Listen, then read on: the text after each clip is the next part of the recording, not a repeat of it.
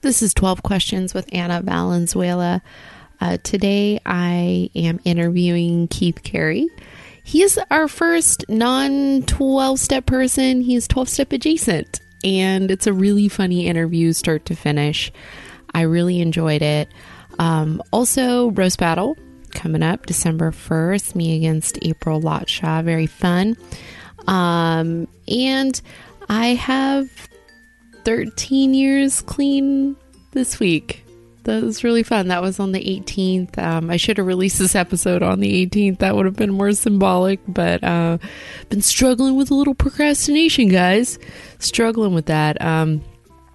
But yeah, I'm so grateful, so excited. Definitely got the birthday blues this year. Don't know why. Lots of change in my life, but it's been really exciting. And anyway, let's do this. Let's do this episode. You're going to love it. Okay. Hi, this is 12 Questions. Hi.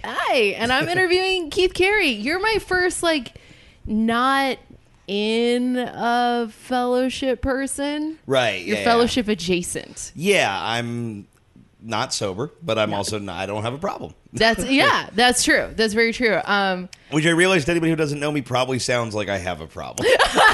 like I'm not dumb. Like I know that everybody's like, yeah, I'm fine. I just like doing all the cocaine. And then, I'm good. You know, like that. I'm fine. Where are my teeth? Everything is spiders.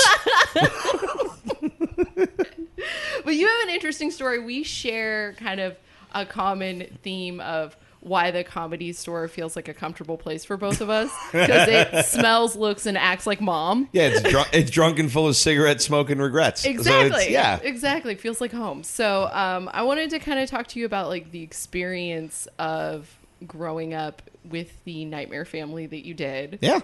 And how you are with that. Let's do it. Let's do it. Because I know you talk a lot about it on stage. I do. Yeah. I very early on doing comedy, I knew it. I knew I had a weapon kind of in my back pocket. Because most people don't have this experience, so I have something to pull from. Totally. And what's funny actually is I don't know if I'm. Forgive me if I'm pushing past your questions or whatever. Do it. I did it for a while, and then I stopped doing it because I felt like there's something deeper that I haven't quite figured out how to turn into a joke yet about it. Does that make sense? I was doing real surface level stuff with it, and then I was I don't necessarily want to do that. I want to find the bigger bit before I. Which I feel like you found. You got some really good stuff. Yeah. And in fact, I came to you with sort of a question about that, because I have two barely jokes about my mom, and you had encouraged me early on. I was like, I'm never going to do that joke again. And you were like, no, just shelf it until you're strong enough to deal with it. Totally. And now it kind of works. Yeah, and it'll only get easier to do that, because when you bring shit like this up, any dark subject matter, but especially I've noticed drug stuff, people will be on board with me racism stuff and weird rape jokes. But then as soon as I get into my mom had a problem, they get real tight because they don't know how to feel and they don't know if you're okay. Yeah, so they want to love you. Exactly. Kind of if you're doing well, it's almost worse. It's harder to say. If you're bombing, they're like, "Oh, I'm glad bad things happen to you, fatty." But the longer you do comedy for, the easier it is for you to get an audience to just sort of mellow out and roll with you on dark shit anyway. Yeah. So it's easier to just not have to worry about it so much and be able to just do the bit. Right. Confidently. So that's why it was an excellent bit that you have. And the more you do it and the longer you hold on to it, the better it's going to get. Two-person circle jerk. All right.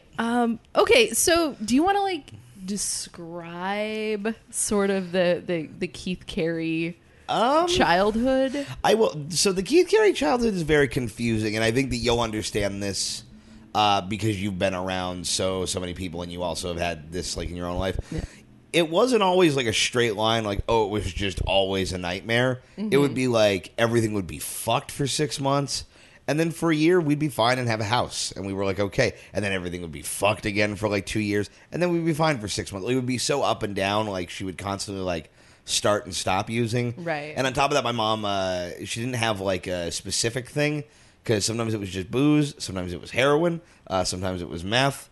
For a little bit, it was crack, which was a fun experience. I didn't even know she was smoking crack until she quit smoking crack. Had quit for a while, and then I was like, "Is that why you were fucking being weird?"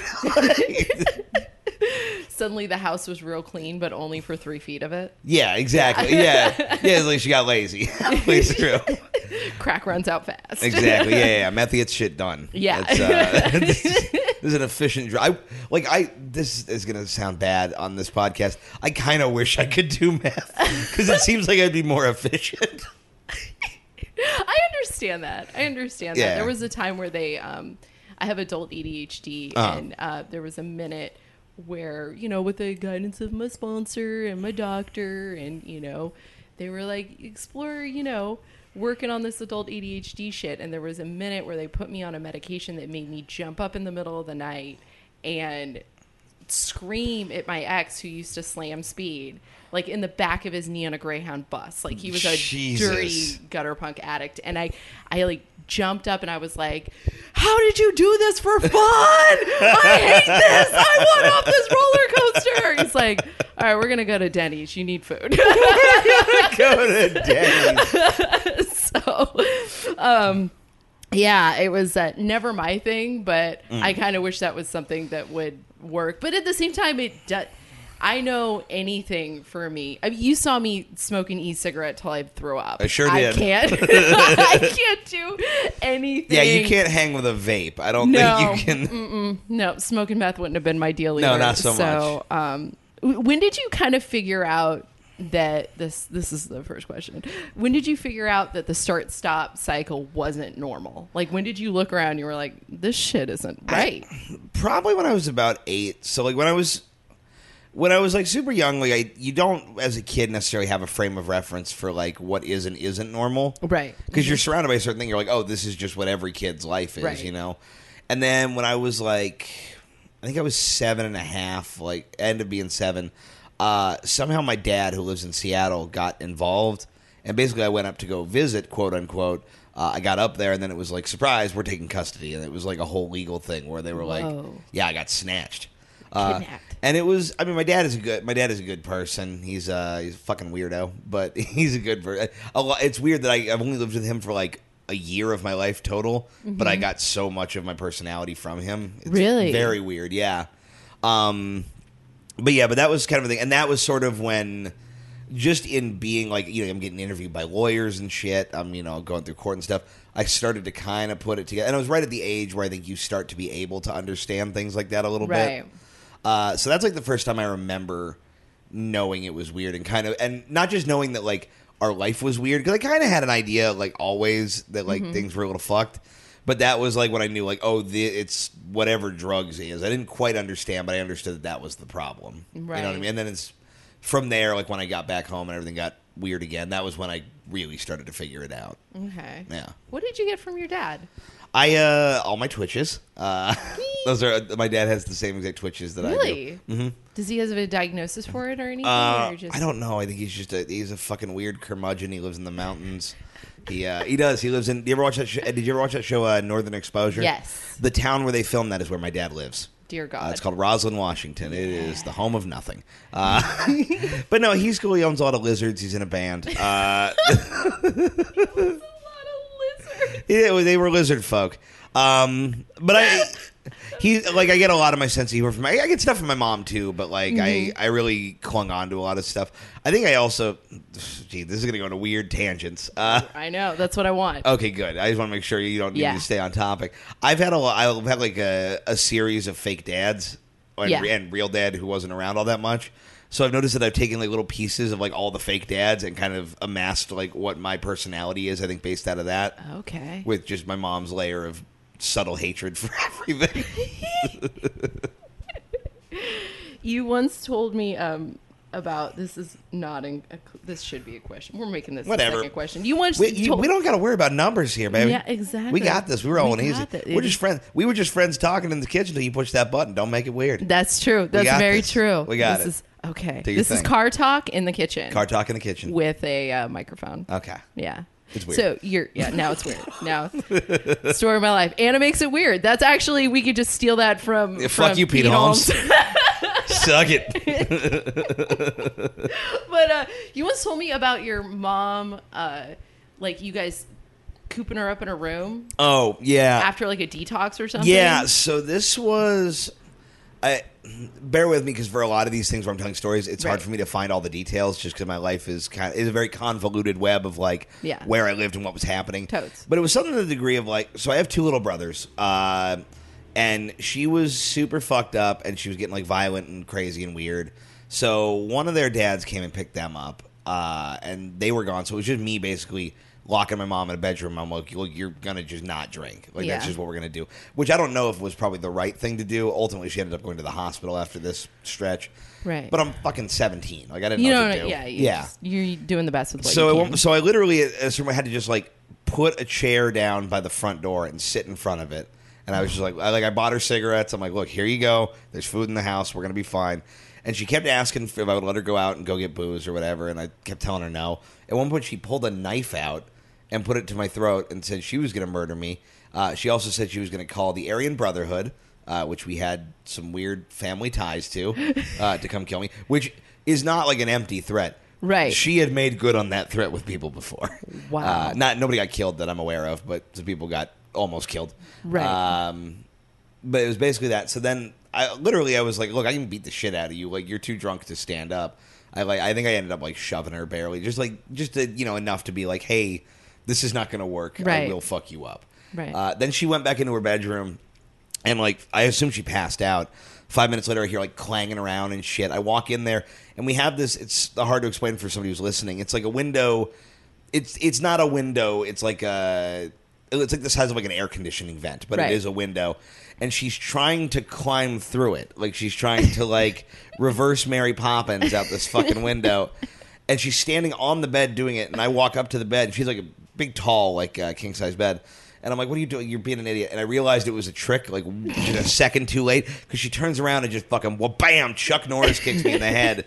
And then she jumped over me like a goddamn gazelle. She runs out the door faster than I've ever seen her move. She is barefoot. And as I get down the stairs of my apartment complex, I see her running through broken glass, barefoot, through an alley. She runs across 2 lanes of traffic to a liquor store, and I see her go inside. And then I'm standing on the other side. I can't cross. There's cars going. There's no way for me to get over there.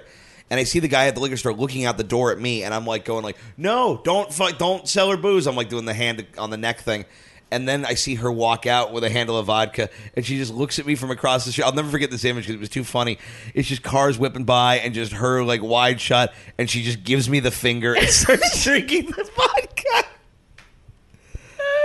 Oh my gosh! But then it was like a thing. It was like, so we got in that fight, and then when she got what she wanted, it was like she wasn't mad at me anymore, and then she just felt really bad.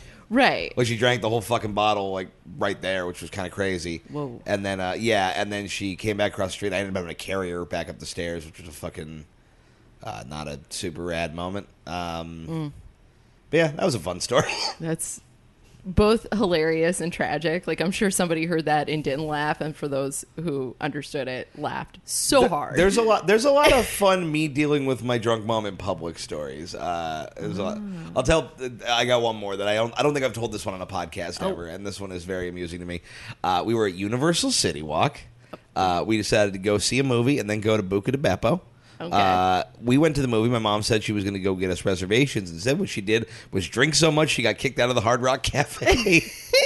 So by the time we get to Buca di Beppo, she is shithouse hammered.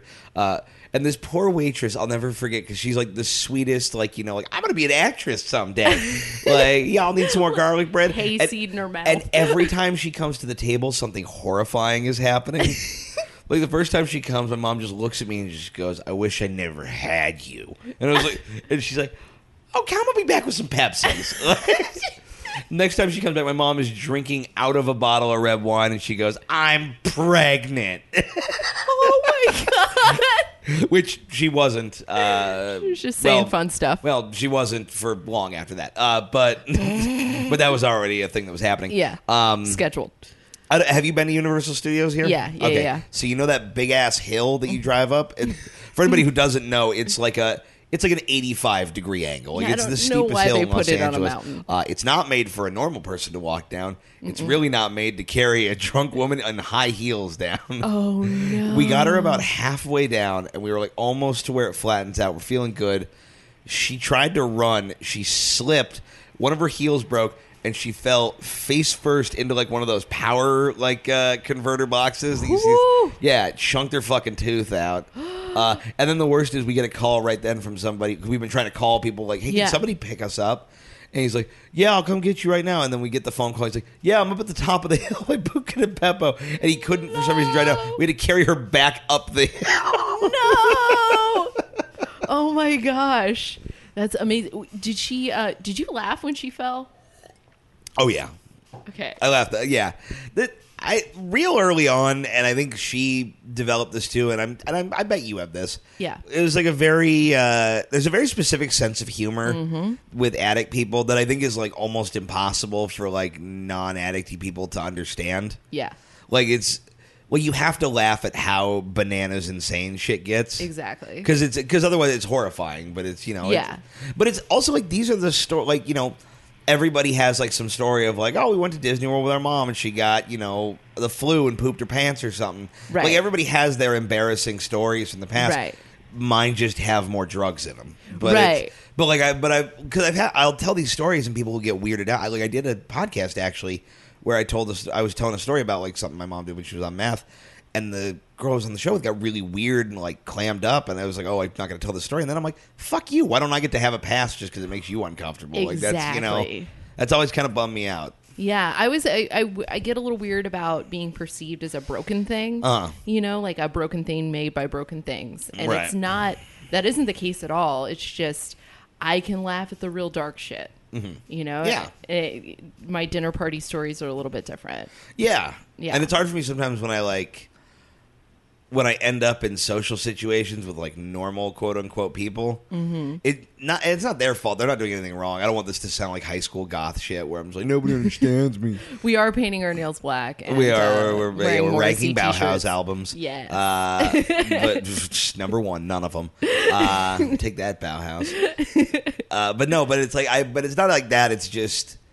These are nice people who came to a dinner party for like my girlfriend's work. They don't need to hear they don't want to hear. But then but when I'm like trying to be comfortable with people, like I want to tell them funny stories, and all my funny stories are really sad.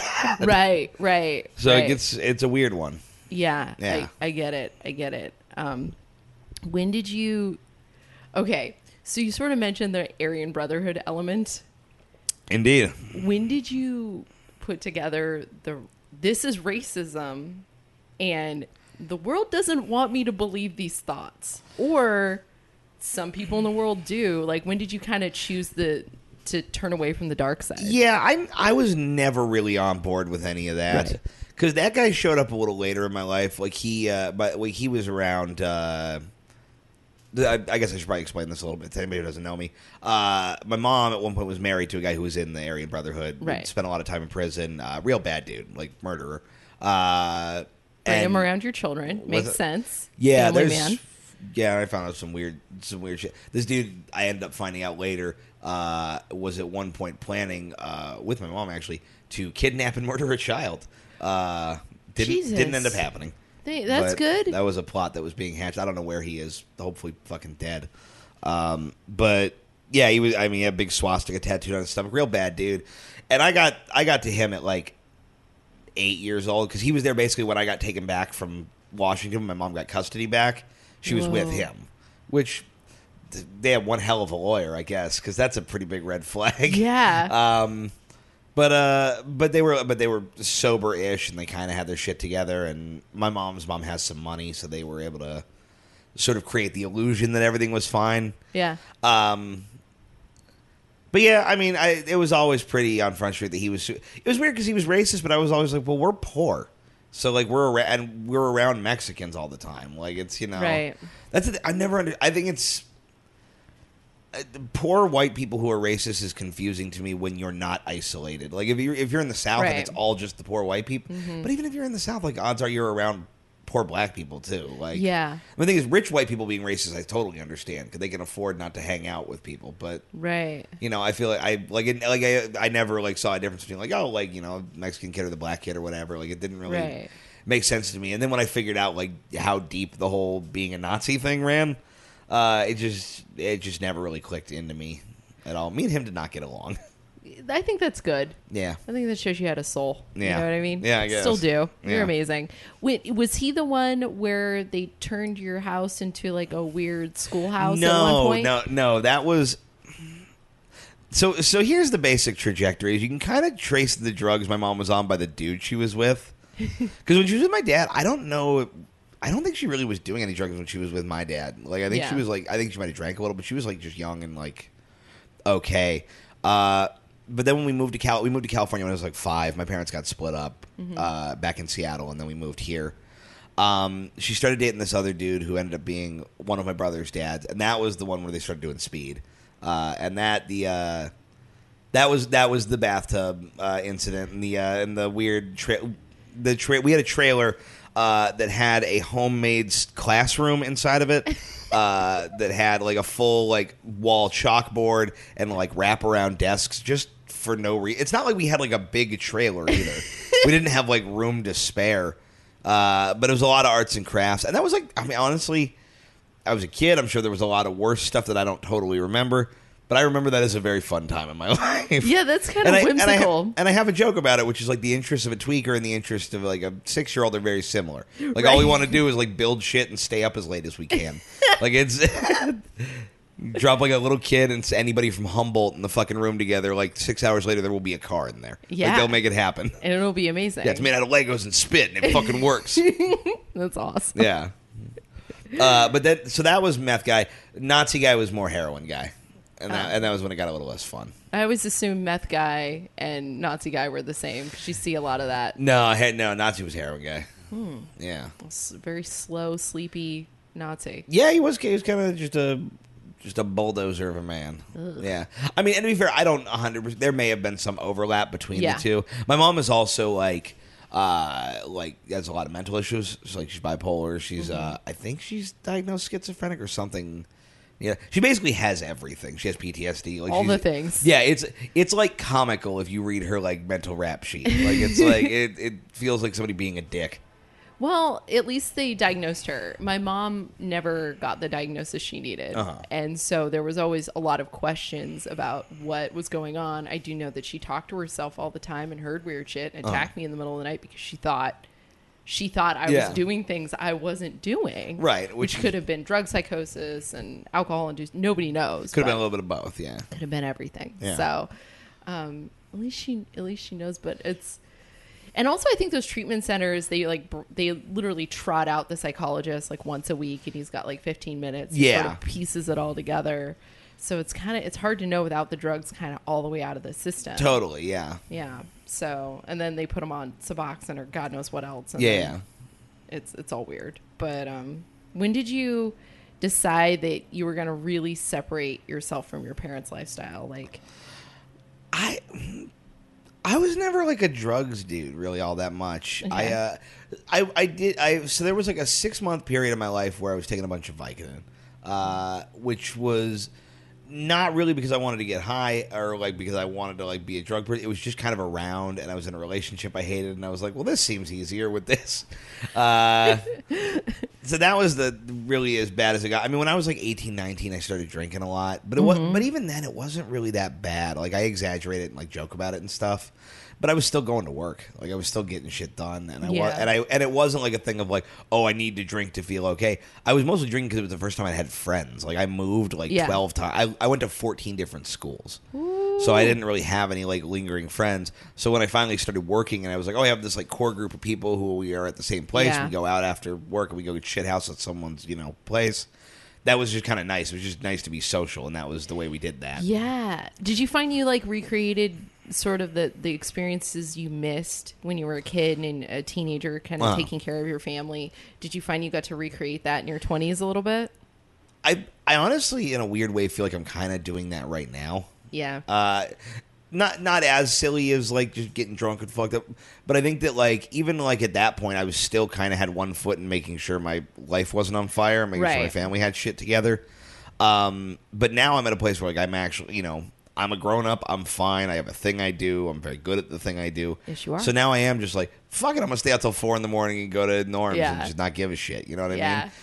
Because it doesn't matter, and I'm not responsible for anybody. Right. So I am, but I don't like. I still don't drink that much. I don't Yeah. do drugs. I smoke a little bit of pot, but man, I don't. I didn't get any of the fun addictions. I got cigarettes and food. Like those are the addictions I had. I was gonna ask you, like, do you have any addictive? Oh yeah, those. See that in yourself. The thing is, I do have an addictive personality. I think in a bad way. I just don't have it for things, which I guess is good in a way. Like I don't like. I know there's nothing about me that wants to be an alcoholic or that even sees like any appeal in that. Yeah. But like those people who are like 900 pounds on the Discovery Channel, I get that. Like I could totally get there. Like I understand that 100%. You know, like it's. And I would like to not. I don't think I'm going to. But I'll chase you around the block before that happens. Just on a hover around. Just, pop a flat tire. Sparks. No, but I have that. And I smoke too much. I think I take my addiction into like work stuff too, into comedy. Mm-hmm. Like I feel like there is a weird addict brain that makes you be like, I have to get on stage as many times as I can. And it's like, is it good? Who cares? You're up. You know what I mean? Yeah. Like I'll take, end up doing like 6 hours of bus through a night. It's like a 10-hour voyage to ultimately do 9 minutes of stage time. You know what I mean? So that's not how a normal person functions. And I think that's a mix of like, just there's a very specific broken that you are if you're a comedian, but also that coupled with like that addictive personality, I think comes together and I guess probably makes it good for me in a weird way. Yeah, that's actually something initially kind of when Evan and Tom kind of outline like this is how you grind mics, like this is how you go from one mic to one mic to one mic, because I was kind of approaching it like meetings, like I go to the one thing a night, and they were like, no, you can do multiple in a night and you can map it out, right? And once I started doing that, I went real hard to the paint immediately. And it was actually Evan who was like, Evan Cassidy, another comic, he was like, I know people like you with the kind of addictive personality can kind of go a little too far with this, but that's when I was like falling asleep at the library while Calvin played that fucking trumpet, and I'm just like knocked out because I wasn't sleeping. I was just so into that. I really shifted into that addictive gear, and just went for it. And I still struggle. Like every few weeks I have to recalibrate a little bit because I'll go so hard that I realize like, yeah, you did 4 sets tonight, but they all sucked because you're exhausted. Right. So it's like, wouldn't you be better off sleeping for a night and just doing one? Like, yeah. And Ramsey had told me that too. Like, me and him were just talking in this conversation, actually. Yeah. He's interesting. He's good, dude. I should interview him. So, okay. So we got that one. How do you deal with fear and anxiety as a person? I ask everybody that question. I don't know. That's hard. I don't have a ton of anxiety necessarily. I do a little bit, but it's sorry, this is hard for me to phrase the answer to. I feel like I've always been kind of nihilistic almost, not in like a everything sucks way, but just in a like I never assumed I was going to live to be 30 way. You know what I mean? Neither did I. Like I had like a plan to 25. Yeah. I was suicidal. I had a lot of stuff, that went on with that. So I never really planned for that. And my life was always chaotic growing up, so chaos doesn't scare me. Right. And that's an interesting, like me and my girlfriend, we get in fights and stuff, and we get, not even fights, but just like, we have very different understandings of the world because she, grew up in the suburbs and had like she's had stuff happen to her. But she had a fairly normal life just on a structural level. Mm-hmm. So she doesn't understand that for me, like, I'm used to everything being on fire all the time. And truthfully, a lack of chaos scares the shit out of me a little bit. Like, the quiet is terrifying. I don't like the quiet. Because I don't struggle with, like, anxiety, like, oh, what's going to happen in my life? I struggle with anxiety, like, oh, why am I alive? Or, like, I have a lot of, like, guilt issues and, like, depression stuff. Like, that's more where I am. But yeah, I'm not a particularly anxious person. I don't think about. Yeah, you're pretty. Fear. Yeah, I don't. You're pretty relaxed. I don't know. Being scared. I've already had so much shit happen. Like, what's gonna happen worse at this point? This is true. That sounds like I'm being a dick, but it's totally true. Like, that is kind of where I'm at. Like, I've seen things that a person should not see. Right. So I've had guns. I've been shot at. Like, In your home? Yeah. Well, not in my home. No. I got shot at a thing. Like, it was a concert thing that my stepdad's friend's band was playing at. But like, you know, like some psychobilly crazy. Yeah. I mean, we were like, you know, methy punk rock people. Yeah. But I mean, like I mentioned it earlier, but at a certain point when your mother has put a knife to your throat and said that she wished she aborted you, what? Oh no, you had a bad day at work? Like, what the fuck ever? Like, it's, you know, it's all going to be fine. Yeah. Like, it's hard for me to give a shit. I think I struggle with that to a point that it may be, I don't feel like it's detrimental to me, but I feel like it can be detrimental to people around me sometimes. I have a hard time giving a shit about anything. Yeah. Just be like not giving a shit, but like being afraid empathetically. Does that make sense? Yeah. So it's like struggling with the ability to say, you know, I acknowledge that you had a hard time today, and I even acknowledge that I had a hard time today, even though it was something that in the scheme of my life was not one of the hardest things that's occurred. Yeah, like when it's like, oh, we didn't get the laundry done today, and it's like, okay, but we're not dead. Like, it's, you know, it's fine. That's something I struggle with, and I like to think it makes me, you know, cool and easygoing, but really I think it just makes me seem like an asshole. Sort of the opposite of perfectionism. There you go. Yeah. Whatever. Yeah.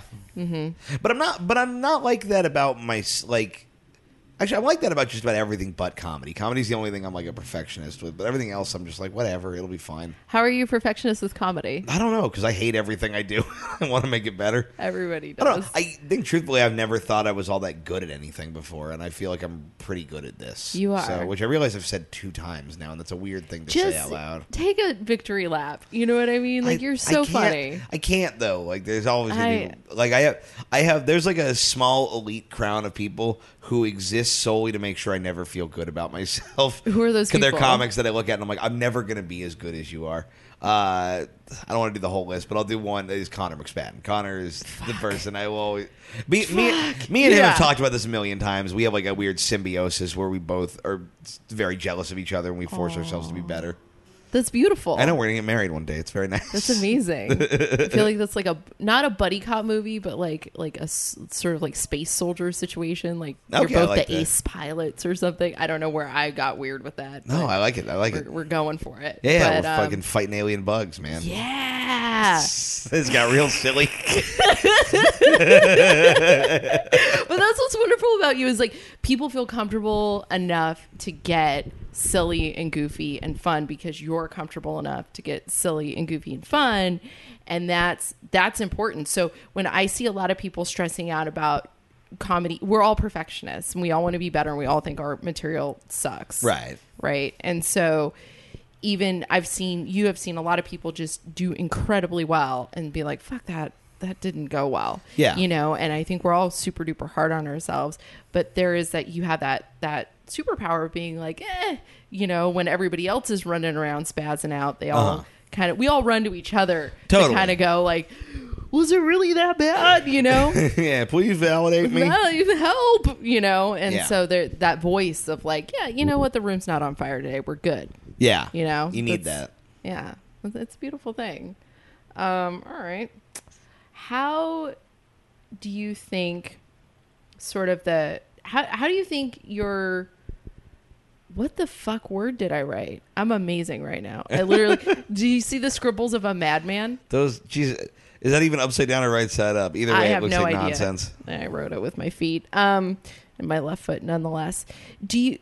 How do you think your childhood really affects your relationships today and your relationship to the world? We kind of talked about that, like in a good way, bad way, all the ways. Yeah, I mean, we talked about that a little bit. I think...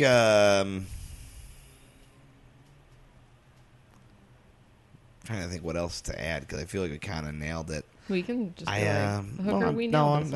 I'm gonna dig deep. I'm gonna find something. I'm gonna find some treasure for Mama Bear. I don't know. I think it's made me flexible in a way that a lot of people aren't, and I feel like I have a hard time saying anything positive about myself. That's something I've always struggled with, unrelated to this. But I feel like I'm more like empathetic than I would be otherwise to other people, and I feel like, and I know that's sort of contrary to what I just said, but like, even though it's hard for me to give a shit, I think I have like a weird soft spot for people like in emotional pain and people who feel abandoned. Like I feel like, because addiction is weird because there's always some person saying, like, why don't you just not drink? And it's like, that's not how that works, dumb fuck. Yeah. You know what I mean? So I feel like in terms of like dealing with not just my own mental problems, but obviously, you know, in comedy, I'm surrounded by people who are fucked up in the head, and the people who I gravitate towards to be friends are also people who are fucked up in the head. Yeah. I think it's helped me to be more understanding of that than I think a lot of people are. So I feel like that's a good thing. Mm-hmm. As far as negatives, I do feel like that sort of fuck it, nothing matters thing can get out of hand a little bit. Mm-hmm. And I feel like, again, if you're one person in a vacuum, that's fine, and you can live with that. When you have another person who you have to share rent with, that gets a little trickier. You know what I mean? Because I can be like, oh, well, fuck it, I'll go live on a couch for 6 months and then figure it out. That is a hard thing to pitch to Chelsea. You know what I mean? Right. Yeah. Who's amazing. Who's totally amazing. This is not on her. This is all my shit. But... No, but the thing is, like, I don't want that. It's not it sounds like I realize what I'm saying. It sounds like I want to do that, but then she won't let me. Like, no, I like having an apartment and a dog and hope. Like, it's awesome. It's weird. I don't know. Your crib and my freedom. I want misery and to live on a couch. You know what's fucked up though is I do have days where I feel like that. I have days where I'm just like, man, I wish I could just go fail alone, because I like romanticize like everything being fucked up a little bit, because I think that's my version of nostalgia. Like, that's what I have like to. Yeah. But it was never good. It was never fun. It was always terrifying. Yeah.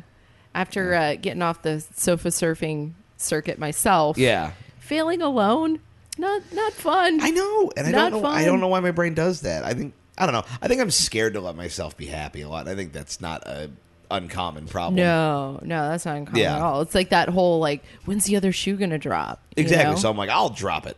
Yeah. Yeah. Yeah. And you don't need to. Yeah. You're amazing. There are times when I get mad at my girlfriend for loving me. Like, that's how stupid I am. It's like simultaneously I know. Like, I want to be like, aw, but I want to be like, oh, like, that's sweet in a way. It's like, it's a lot of feelings. I'm a very poignant and poetic person.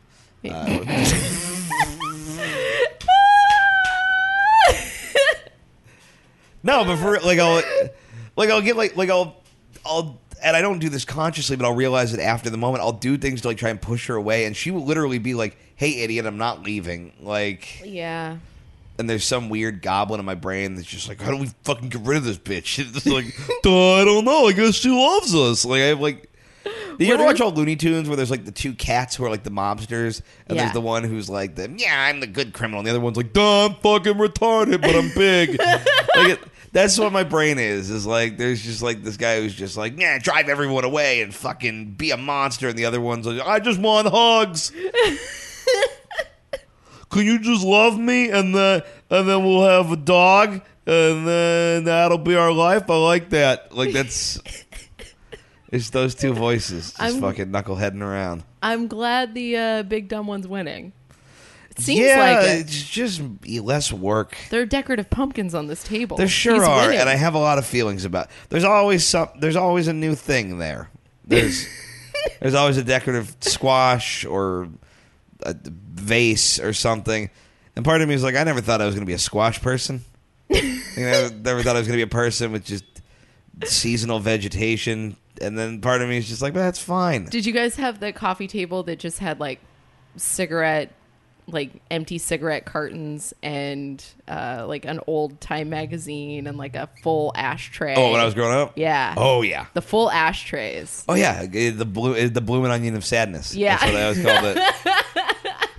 Oh, yeah. That was totally my deal. My mom has bought me ashtrays for like several Christmases. Like, there's a very specific aesthetic to like the addict life, and it is not conducive with the Etsy life that I currently live. It's adorable. It's very strange. Lean into it. I know, but I want to get some of my like the junkie scum in on it as well. But that's just me being stupid. Like, there I don't has to be a junkie scum Etsy. Like, you can make like a. I think if there's a term to describe me as a human, I think junkie scum Etsy is about as good as we're gonna get. Jesus Christ. Oh my gosh. How do you deal with, and you talked a lot about feeling guilty about being around. How do you process guilt and shame? That I'm really bad at. Well, one of those I'm bad. Like, I think of shame and guilt as two very different things. Like, as far as, like, shame, like, I'm not embarrassed about anything, really. Like, just that was just, like, a defense mechanism very early on. Like, I remember this is maybe 4th or 5th grade. Like, I was the fat kid, and I was getting shit for being the fat kid. But what I found out is if I became, like, the competitive lunch eater at lunch where I was just like, I'll eat as much food as anybody will give me, then I owned the fatness. So then it was like, it was embarrassing, but I controlled the embarrassing. So it was like... Got it. Getting rid of the shame that way.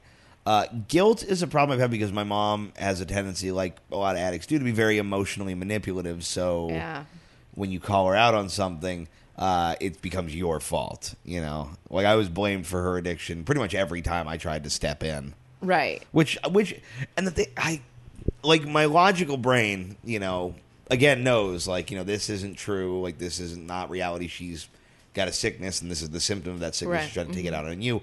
But then again, that fucking the big soft retard is like, I made my mom cry. Like it's, you know, it's hard to balance those two. How are you doing with that now? Because I know you just set a hard boundary with mom. Yeah. I'm not doing good with that. I don't know what to do there. I'll just briefly explain for people who are listening who don't know what the fuck we're talking about.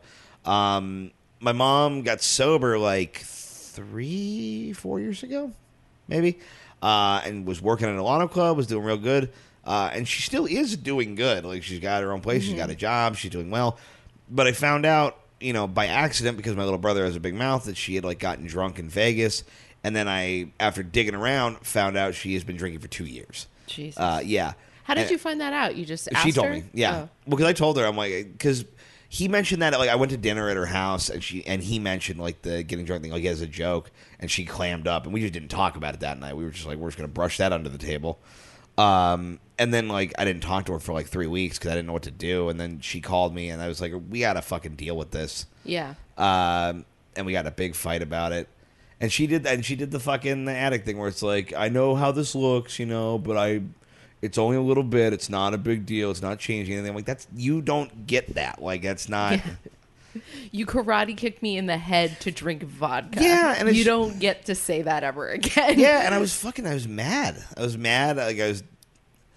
Like, I made a deal. So, one of the last times she was all fucked up and everything, I did it's a long story. It's not that very interesting, but the short version of it is I did a bunch of shit to try and help her pull it together. And basically my deal with doing that, because I've been through this for so long and, like, I'm an adult now, I don't deserve to have to deal with it anymore, was like, this is the last time I'm going to do it. Next time I'm just going to fucking let her die. Like, that's an honest thing I told myself. Is like, I will let her go. Because her body isn't going to survive another trip to the bottom. Yeah. Like, she's got hepatitis. Like, she's fucked up. Like, she's, you know, she's not going to live if that happens again. And I made that deal with myself, and then she got better, and I was like, oh, I fucking won. Like, it's awesome. It finally worked out. And now I'm in a position where, obviously, like, she's not, you know, getting trashed. She's not a mess right now, but I know where this road ends. Right. You know, this road always ends in the same place. And it's hard for me because I feel super betrayed, and I feel like, you know, pissed off, and I feel like that's not fair to me, and I feel like I shouldn't be around because I feel like I have to not show up to prove that I'm not going to show up to save her ass.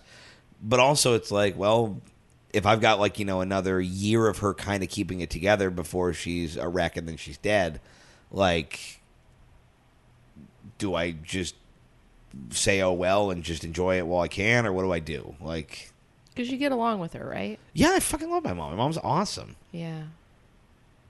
Yeah. She's also a fucking cunt. There's a, you know. I totally understand. There was a moment, I was about 15. My mom had me pinned to the ground. And she's got both knees on my chest, and she is bitch slapping me. Just boom. Jesus Christ. Backhand, screaming, why do you keep me at arm's distance? You never let me in. She's like, beating me. Be like, you're hitting. Yeah, because your arm's distance hits me in the face. You're about a hand away from arm's distance. Exactly. Because this kind of, and I'm like, because of this, like, I'm just like, this is why, because I know that you desperately want love and you desperately want to have this functional family relationship, but there is this thing in the way. Yeah. And accompanied with that is a bunch of gnarly behavior. and I love you, but I have to back away. And it was a weird thing when she moved in with my grandma. I walked in one day and I see that her room looks kind of normal. And then she got up to go to the bathroom. I looked under the bed and there's just Crown Royal bottles. There it is. And I was like, oh, okay. She moved in to die. Yeah. She moved in to drink herself to death. And that was about 2 years before she died. And I remember kind of mentioning it to my uncle, mentioning it to my grandma. And there was just, the denial system was so heavy. Yeah. And they were just happy she was out of jail. And, you know, it was, they had made the decision to stand there and to say, we're just going to enjoy this time, because unconsciously they knew, like, this is a dying person. She looked like the crypt keeper. Yeah. Like, it wasn't going well. She's a big, tall lady. And I was present to it. And then when she died, everyone was shocked but me. And so I don't know. I don't know if that awareness is a detriment. It still hurt. Yeah. And it was still more than I expected. Because I thought, oh, well, I already kind of killed her in my head. This is not my mom anymore. And then I had to grieve those feelings the hard way. And I can say that at least I've watched my grandmother and my uncle really kind of struggle with this idea of her, like, they feel betrayed by it still. And it's like, dude, writing was on the wall. Yeah. She wasn't hiding.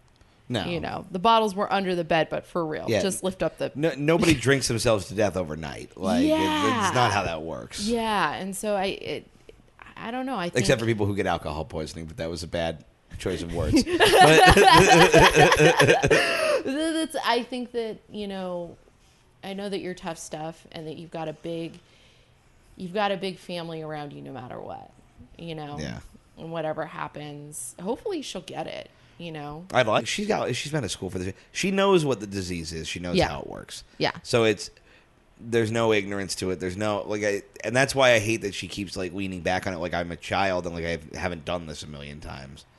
Like, I told her when we talked, I'm like, look, if you want to just drink, you can just tell me I'm going to drink. But, like, you have to tell me that. Like, you don't get to, like, be like, oh, well, I'm just secret social drinker. Like, you just got to own your shit. Yeah. There's something even weirder. I was that kind of drinker. There's something even weirder about the person who hides it at home. Yeah.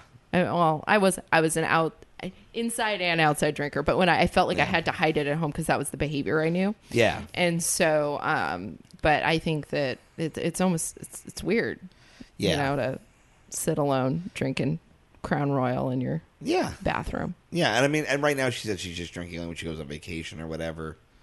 But that's A, not true. Yeah. And B, hey, Tuesday's a vacation. Thank God it's Friday. Clang. I don't know. And then part of me is just like, at this point, all our kids are grown. Like, you know, like my youngest brother just turned 19. He's the only one who still lives there. But I mean, he's a fucking big boy. If something happens, he'll be fine. So it's on her now. She's got to be a person. Maybe that's the switch that went off in her head. You guys grew up. Yeah. Because we had kind of had that conversation. And I understand that, but on the other hand, like, fuck you in the face, lady. Like, you weren't. It's not like you were okay when we weren't grown up. So as far as I'm concerned, we get another decade of you being a normal person before you implode. Right. And so we're owed that at least. Well, I don't know. Nobody owes me shit. And she's sick. Like, I try to, you know, remember. It's hard. It's really. I try really hard not to be, like, overly emotional about shit, because I feel like we live in a world where people react to their gut and not to their, like, brain or, like, any sense of, like, compassion. You know, I mean, you look at anything that ever happens on Facebook, it's, you're all fucking retarded. Well, you're all a bunch of fucking fags. Like, it's just back and forth. It's all divisive. And my whole thing is always, like, you can find a middle. Both sides have right. This is the one thing I can't do it on, because I keep trying to be like, well, she's sick and it's not her being a bad person. But then I'm just like, fuck you. Right. You know? Well, maybe you're not supposed to find a middle ground. Maybe. I don't know. Because I don't know, but fuck you doesn't fix anything for me. You know what I mean? Like, fuck you doesn't make me feel better. Yeah. And fuck you doesn't make her feel better. It doesn't make... It's not like I can do, like, a big, like, hey, you piece of shit, get it together, and then she gets it together. She doesn't listen to that. I wish... Do you remember watching, like, television shows when you were a kid? Yeah. Or, like, after-school specials or movies, and there'd be that big pivotal moment where the family would sort of hash it out, and then everything would be okay. that doesn't exist. I mean, I feel like you hit moments that feel like they're that moment, Yes. and then a week later, you're still you. Yeah. Yeah. Yeah, I've always felt like my family was kind of always trying to create that for themselves and could never quite get there. It's like, no, we still have to feel our feelings, you know, and I think it's okay to be conflicted and feel shitty about a shitty event. Yeah. You know, or about a person behaving in a way that scares you. It just like, yeah, it just sucks because it was like I was just done being worried about it, you know? Because Yeah. obviously for that first like year of like sobriety, you're like, Yeah. and it was just to the point where it would have never crossed my mind, like, oh, she's drinking again. Like Yeah. I wouldn't have even thought it if he hadn't said, if my brother hadn't mentioned it, and now it's like, I don't know, I was just okay with it. Did you tell her that you felt betrayed? Yeah, I did, and Yeah. she told me like. She basically was just like, well, it's fine, don't worry. And then I was like, I'm sorry, I can't do that. And she's like, well, you know what? I don't have any faith in you either. As a Yeesh. sitter. Yeah. I literally told her, I'm like, fuck you. I Yeah. just hung up. Ugh. Sorry. She also fucked up my closer for my album. She better get sober by March when I record it. I say that to cut the tension because I'm feeling a lot of stuff right now, but it actually is 100% true. Oh my gosh. 'Cause, well, have you heard me do the Swedish Fish story? Yes. Okay, that was going to be the closer for my album. And it still might be, but it doesn't work the same if it's like, oh, postscript, she's still fucked up. Oh, well, does it have to be true? What are we doing if it's not? That's true. That's one thing you inspire me because I see you lean into the truth Yeah. on To stage. be clear, I also lie on stage a bunch. Yeah, but I not try and be as honest as I can. not in the way that you know when you hear a bit and you're like, Uh-huh. oh, that's just not true at all. That Yeah. person is really, really making that up. That's Uh-huh. just a story. Yeah. You know, you seem to, you know, conflate the truth when it for Yeah. theatrical I purposes. streamline it, I exaggerate it, but I try and... Yeah, yeah.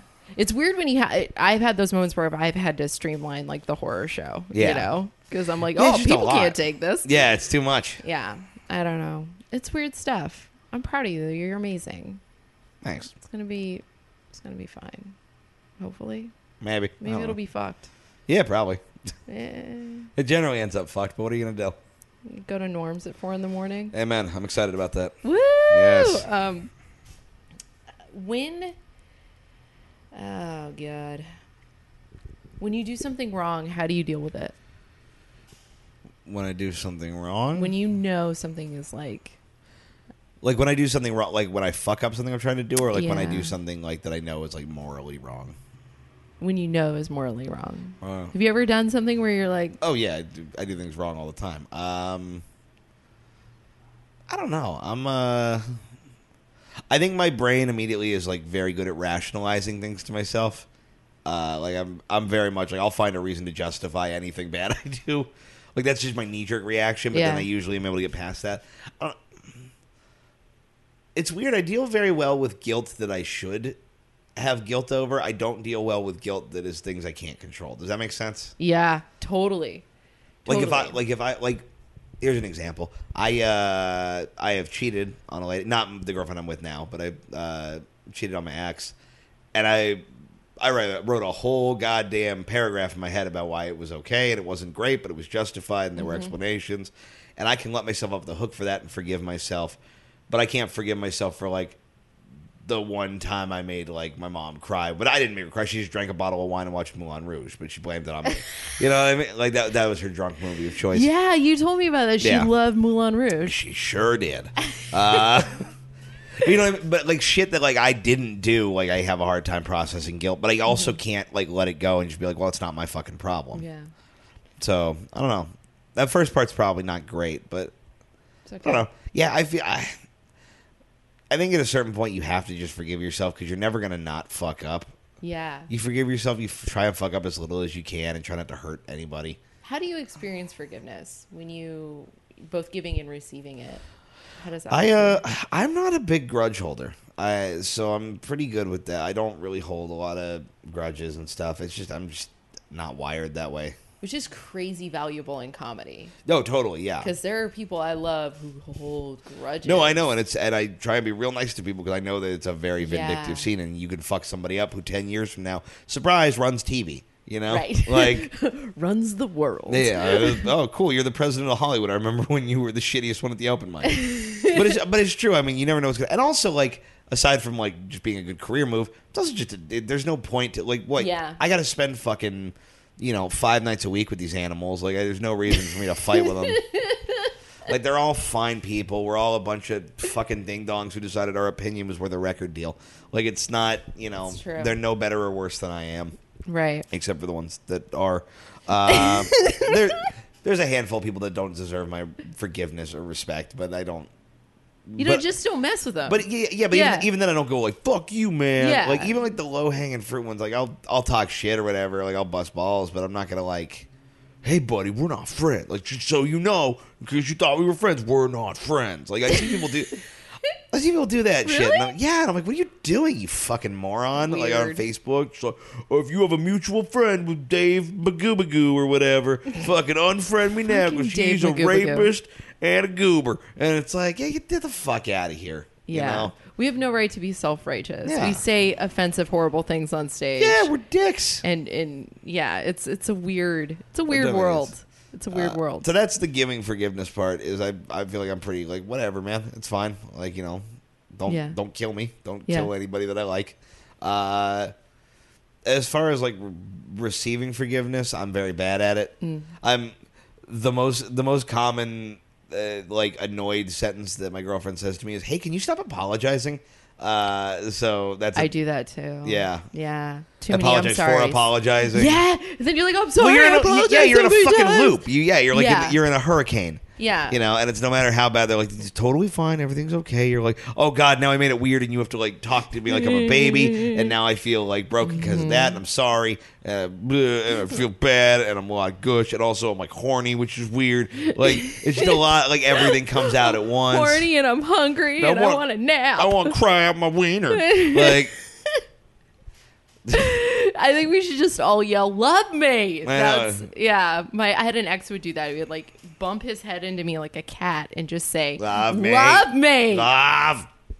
because that's all we're running around doing. I know. Anyway. I wish we could communicate complex emotional stuff in just caveman grunts. Could we? Love, food. I think that's why emojis are popular, because that's the caveman drawing. That might be the most brilliant thing you've ever said. Holy shit. It is. It's cave paintings. It's cave paintings.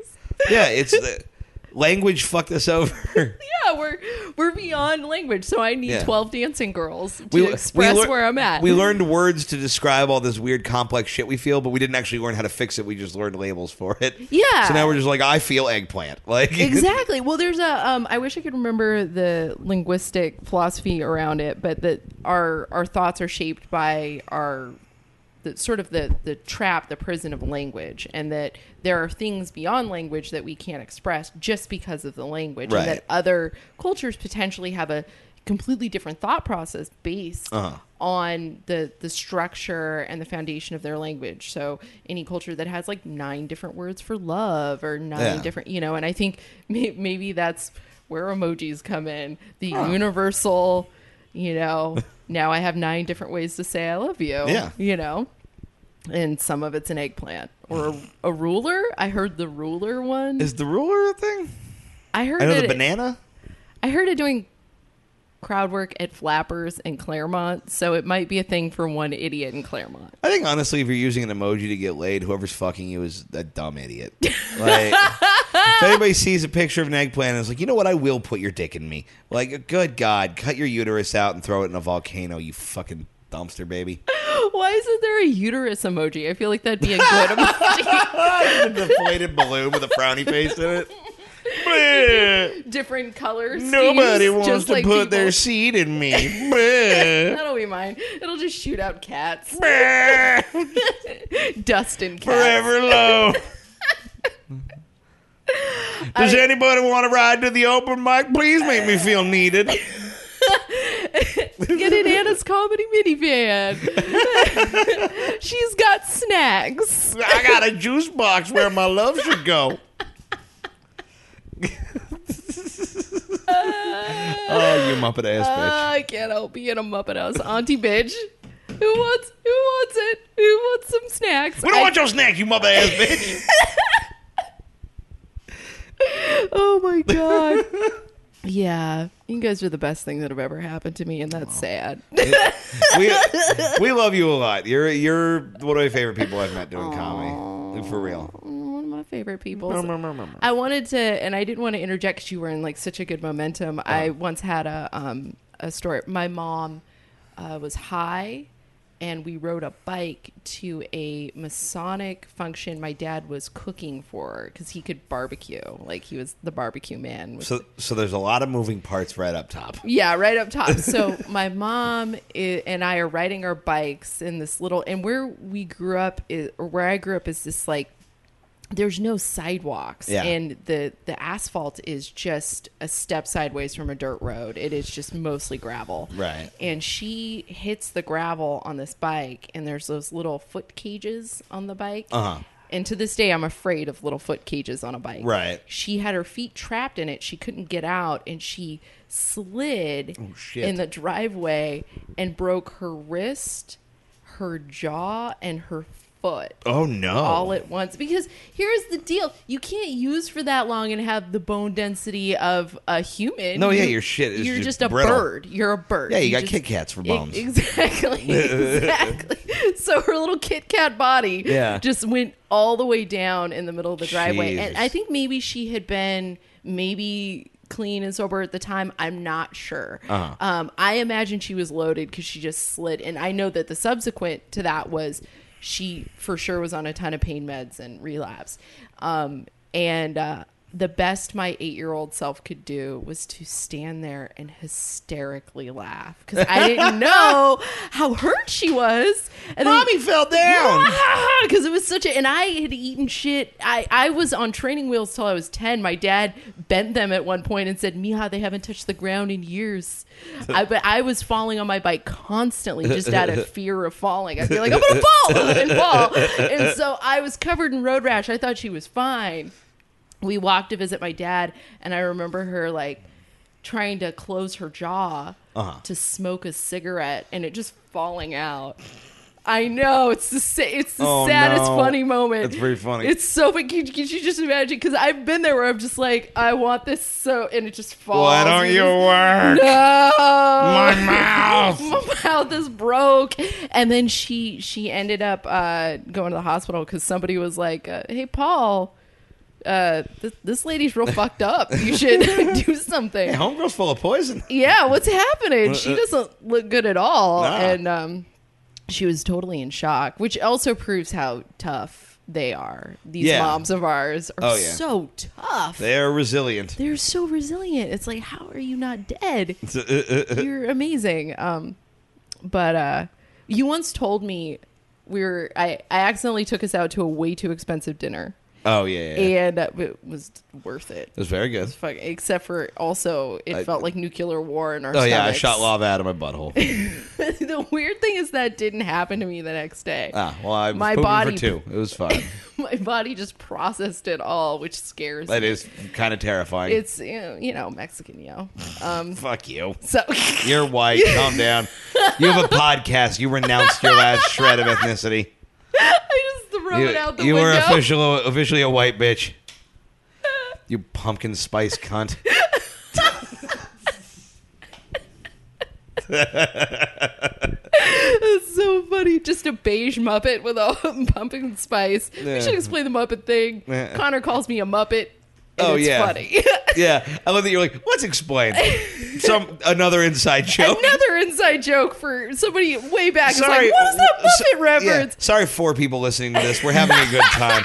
Odds are all 4 of you have heard Connor yell about the Muppet bitch. Yeah. It's pretty fun. So we went to the expensive dinner. Yeah. Went to expensive dinner and I felt real bad because I know that we're both on a super budget. Right. And you work at the Queen Mary as a tour person. I do. Yeah. Yes. And so I know that's, I didn't want to put you out. And you had said, listen, from my childhood, I know how to get what I need out of people. Mm-hmm. You want to talk about that? Yeah. Because it's true. I know I have the same thing. Yeah. Oh, okay. That's sort of that, I'm trying to remember what you're talking about. Yeah, that hustle. I know what you're talking about. I'm trying to remember how it came up. But yeah, no, I know what you're talking about. Yeah, I mean, you just learn that real early on because that's what you're surrounded by. I mean, yeah. any solid addict is mostly surviving 90% on moxie and just like figuring out how to get shit done. And you also learn how to manipulate people because, I mean, you know, I'm trying to deal with somebody who can't function as a human being, and you just got to learn to be emotionally manipulative enough to get like a fucking new backpack for school. Yeah. You know what I mean? Just to find ways to make shit happen. I don't totally love that I can do that. Yeah. It's like a superpower that I almost wish I didn't have because I feel like it doesn't feel great. Well, I feel like it's not even that I feel bad. Like I didn't do anything wrong, but I don't know. It just scares me, like that I can fuck people over. You know what I mean? Like I have the ability to fuck people over real bad. Yeah. Like I have the toolbox that I need to make that happen. I try not to use it, but I don't know. Yeah. That's tricky. Yeah. My last question's like 9 questions. Sorry, everyone. Okay. What would you say to all the little kids like you? Like what you're would you... very fat. How did your mother let you get this fat? Kill yourself, fat, Cheetos. fat, fatty. No. Yes. No, let the record show. No irony. I'm telling children to kill themselves on your podcast. It's definitely what happened. The Muppet and the Scary Man said I should die because I like snacks. I had the food thing too, by the way. Yeah? My dad would go to a 12-step meeting on Friday and leave me alone in the house with my mom. And so she'd be passed out watching when the History Channel was the Hitler Channel. So it was just World War II documentaries. Hitlerpalooza. Exactly. Or she'd be wired and playing solitaire by herself or playing games of bridge and canasta at herself. Oh, Jesus. Yeah, just like just shuffling cards. Yeah. And I would be in the front room and I would watch that TGIF Fridays. Uh-huh.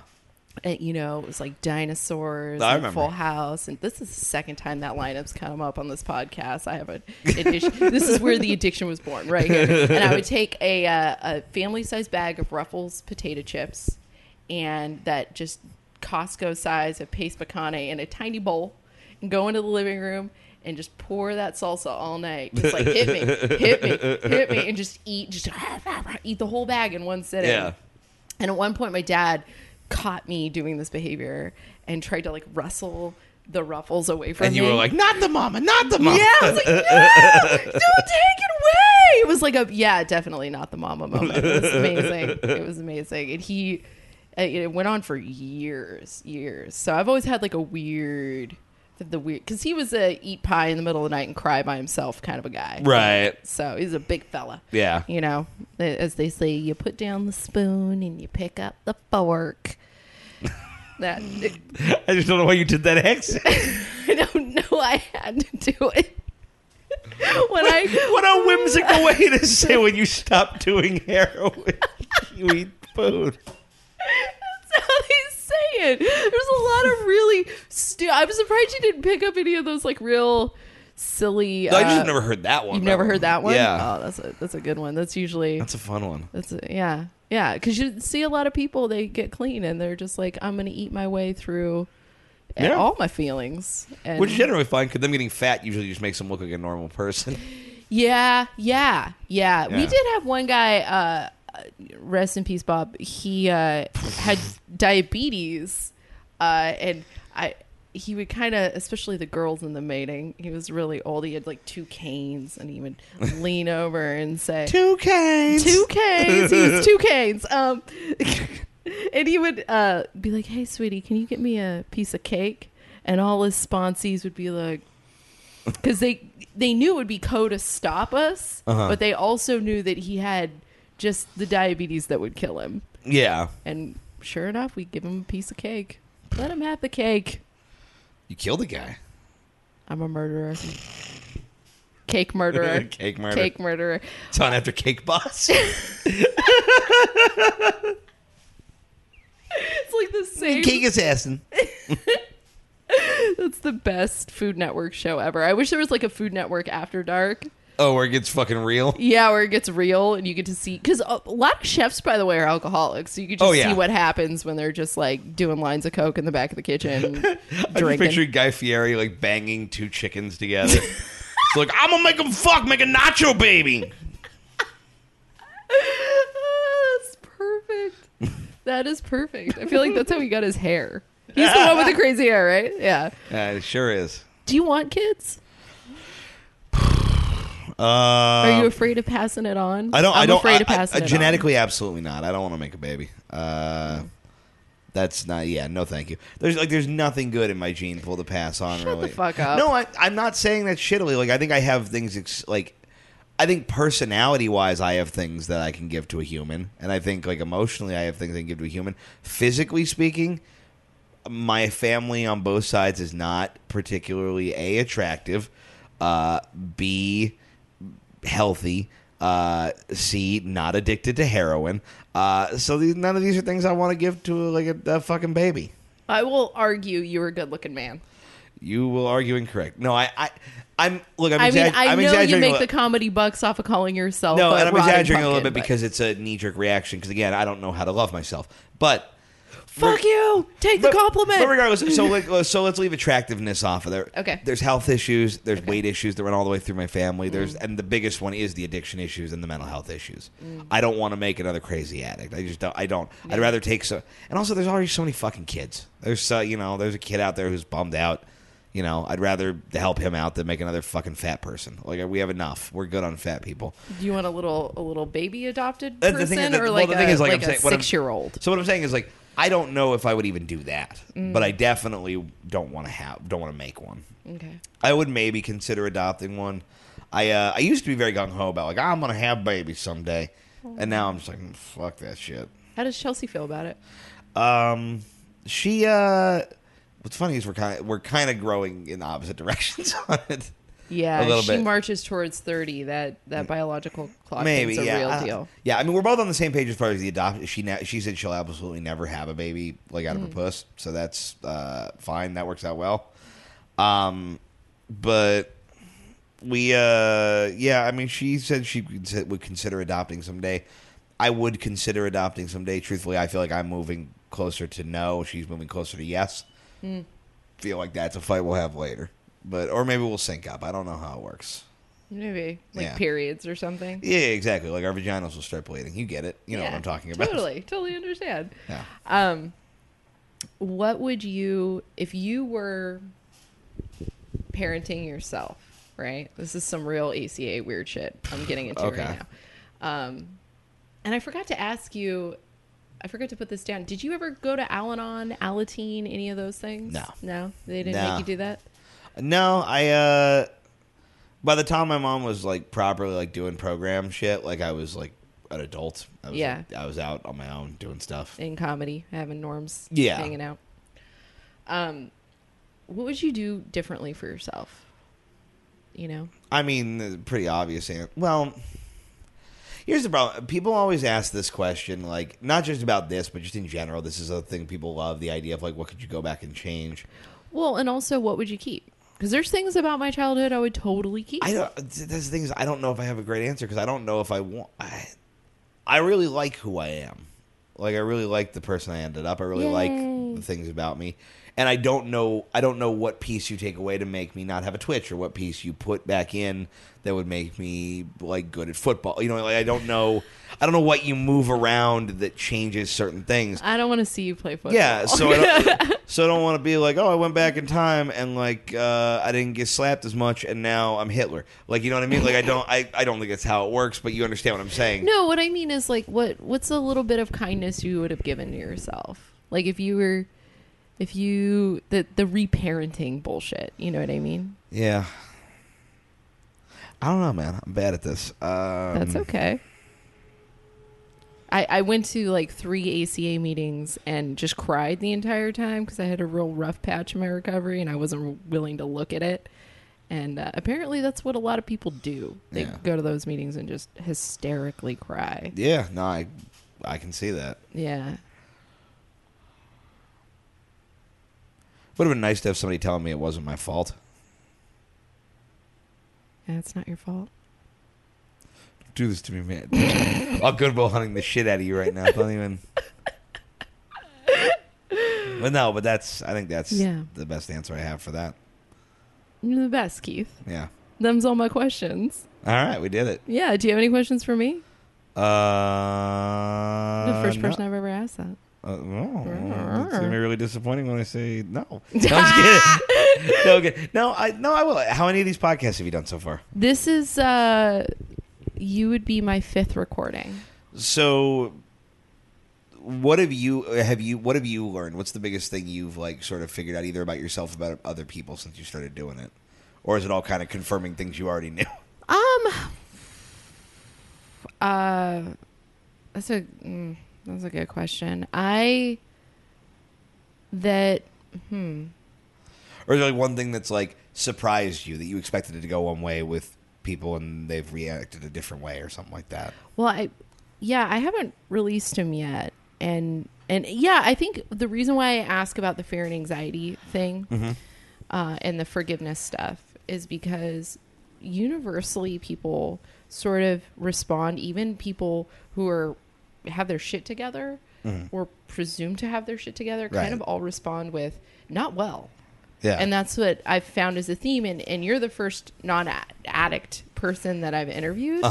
And you're probably the only person who's like, yeah, it's fine, whatever. And I think that might be the line of demarcation is there's certain triggers for folks like me where we just don't deal with fear and anxiety in a constructive way. Like our coping mechanisms, I think, are broken. Yeah. And as far as like stuff I found in myself is that I'm more open-minded than I thought, because I used to be like a one program, super rigid, tradition thumping, and I've learned that if I want to encompass this whole experience, I'm going to have to talk to people with all sorts of different issues. And totally. Because I want it to be an open forum. I don't want it to be a podcast for me and my 15, specific program friends who always agree with me. Exactly, yeah. Yeah, preaching to the choir is boring. You want differing voices, because then you take shit from those voices, you work it into your experience, and then you turn to something cool. Yeah. Yeah. And I'm glad you shared this, because I know that there are adults right now dealing with parents having their addiction issues. I know it's something that we've kind of both talked about, and I know I kind of gave you my theory about, I think my mom's job was to bring a tough, crazy, quirky, weird girl into the world, and once she saw that she did that well, she was like, cool, I'm out. I know we talked about that before. Me and Chelsea were talking about this whole situation with my mom right now. I actually brought that up, and that was sort of what I figured. Like, kind of the similar thing of like, maybe this is like my mom being like, all right, I did what I had to do, and now I can, put my feet spiral out. Yeah. Yeah. And it's a sad way to look at it, but I don't think it's a sad way, because you're a brilliant, amazing person, and I assume your siblings are also brilliant and amazing. Yeah. I like them. Yeah. This is cool. Thanks so much for doing this. Yeah, no problem. You're the best, Keith. You muppet bitch. All right, bye.